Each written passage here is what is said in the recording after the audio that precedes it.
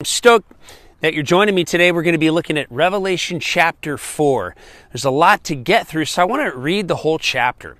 It says, "After I looked, there was before me a door standing open in heaven, and the voice I had first heard speaking to me like a trumpet said, 'Come up here, and I will show you what must take place after this.'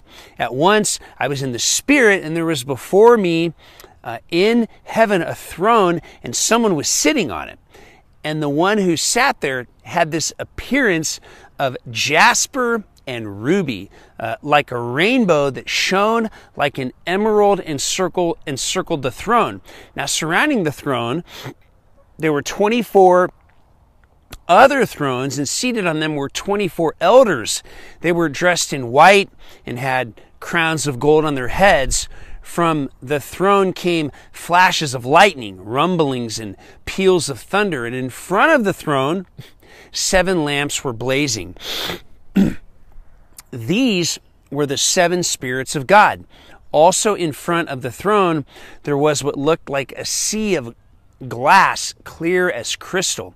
In the center, around the throne, were 4 living creatures, and they were covered with eyes in front and in back.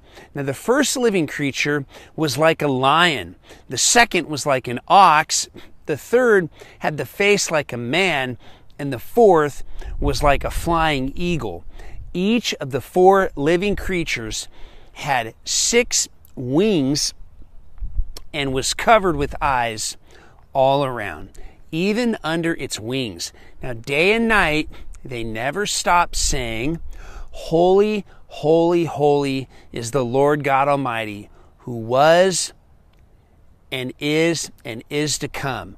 Whenever the living creatures give glory, honor, and thanks to him who sits on the throne and who lives forever and ever, the 24 elders fell down before him who sits on the throne, and they worshiped him who lives forever and ever. They laid their crowns before the throne and said, 'You are worthy, our Lord and God, to receive glory and honor and power, for you created all things, and by your will they were created, and they have their being.'"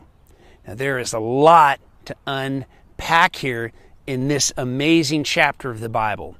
It describes a vision of John where he's caught up into heaven.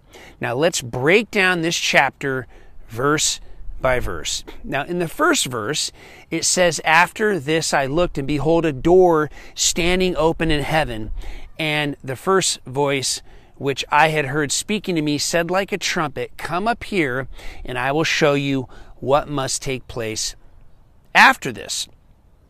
So in this verse, John sees a door open in heaven and hears a voice inviting him to come and witness what will happen in the future, or what will happen like as a glimpse in heaven. This is like a glimpse of heaven.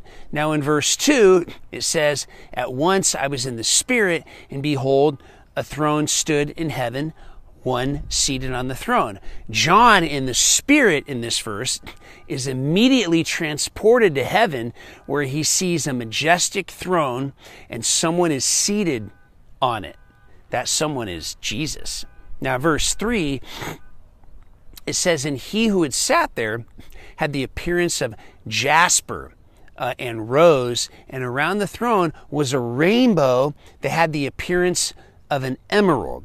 Now what does this mean? Well, the one on the throne is described with gem-like appearances, this beautiful picture of Jesus, and a rainbow surrounds the throne, symbolizing God's covenant way back in Genesis that he made, that he would never flood the earth again. Now look at verse 4.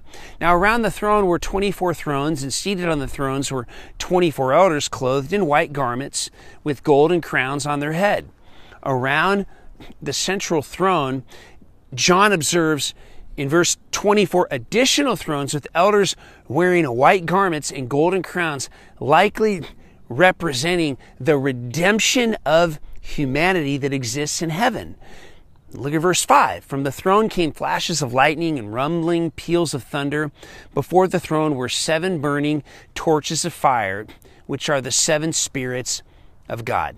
Now the imagery intensifies with lightning, with thunder, with burning torches, symbolizing God's power and the fullness of the Holy Spirit. What a beautiful picture of heaven that we're getting. Verse 6, and before the throne there was as a sea of glass. I like that because I surf. Like crystal, and around the throne, on each side of the throne, are 4 living creatures full of eyes in front and behind. Now, this sea of glass represents purity, and the 4 living creatures, often identified with cherubim, are present, emphasizing the all-seeing nature of God's creation. There's so much imagery here. Verse 7, the first living creature like a lion, the second living creature like an ox, the third living creature with the face of a man, and the fourth living creature like an eagle in flight. Well, these 4 living creatures have distinct faces symbolizing different aspects of creation: strength, service, intelligence, and swiftness. Now, verse 8, and the 4 living creatures, each of them with 6 wings, are full of eyes all around and within, and day and night they never cease to say, Holy, holy, holy is the Lord God Almighty, who was and is to come. The constant worship of God by these living creatures underscores His holiness and eternal nature, and it also shows us why we feel so close to God when we're worshiping, because it's literally a little slice of heaven. Verse 9, and whenever the living creatures give glory and honor and thanks to Him who is seated on the throne, who lives forever and ever, the worship continues, acknowledging the eternal nature of God. We worship here on earth, we will still be worshiping in heaven. It's one of the things we'll take with us. Verse 10, the 24 elders fall down before Him who's seated on the throne and worship Him who lives forever and ever. They cast their crowns before the throne, saying. The elders express humility and a recognition of God's supremacy by casting their crowns before the throne.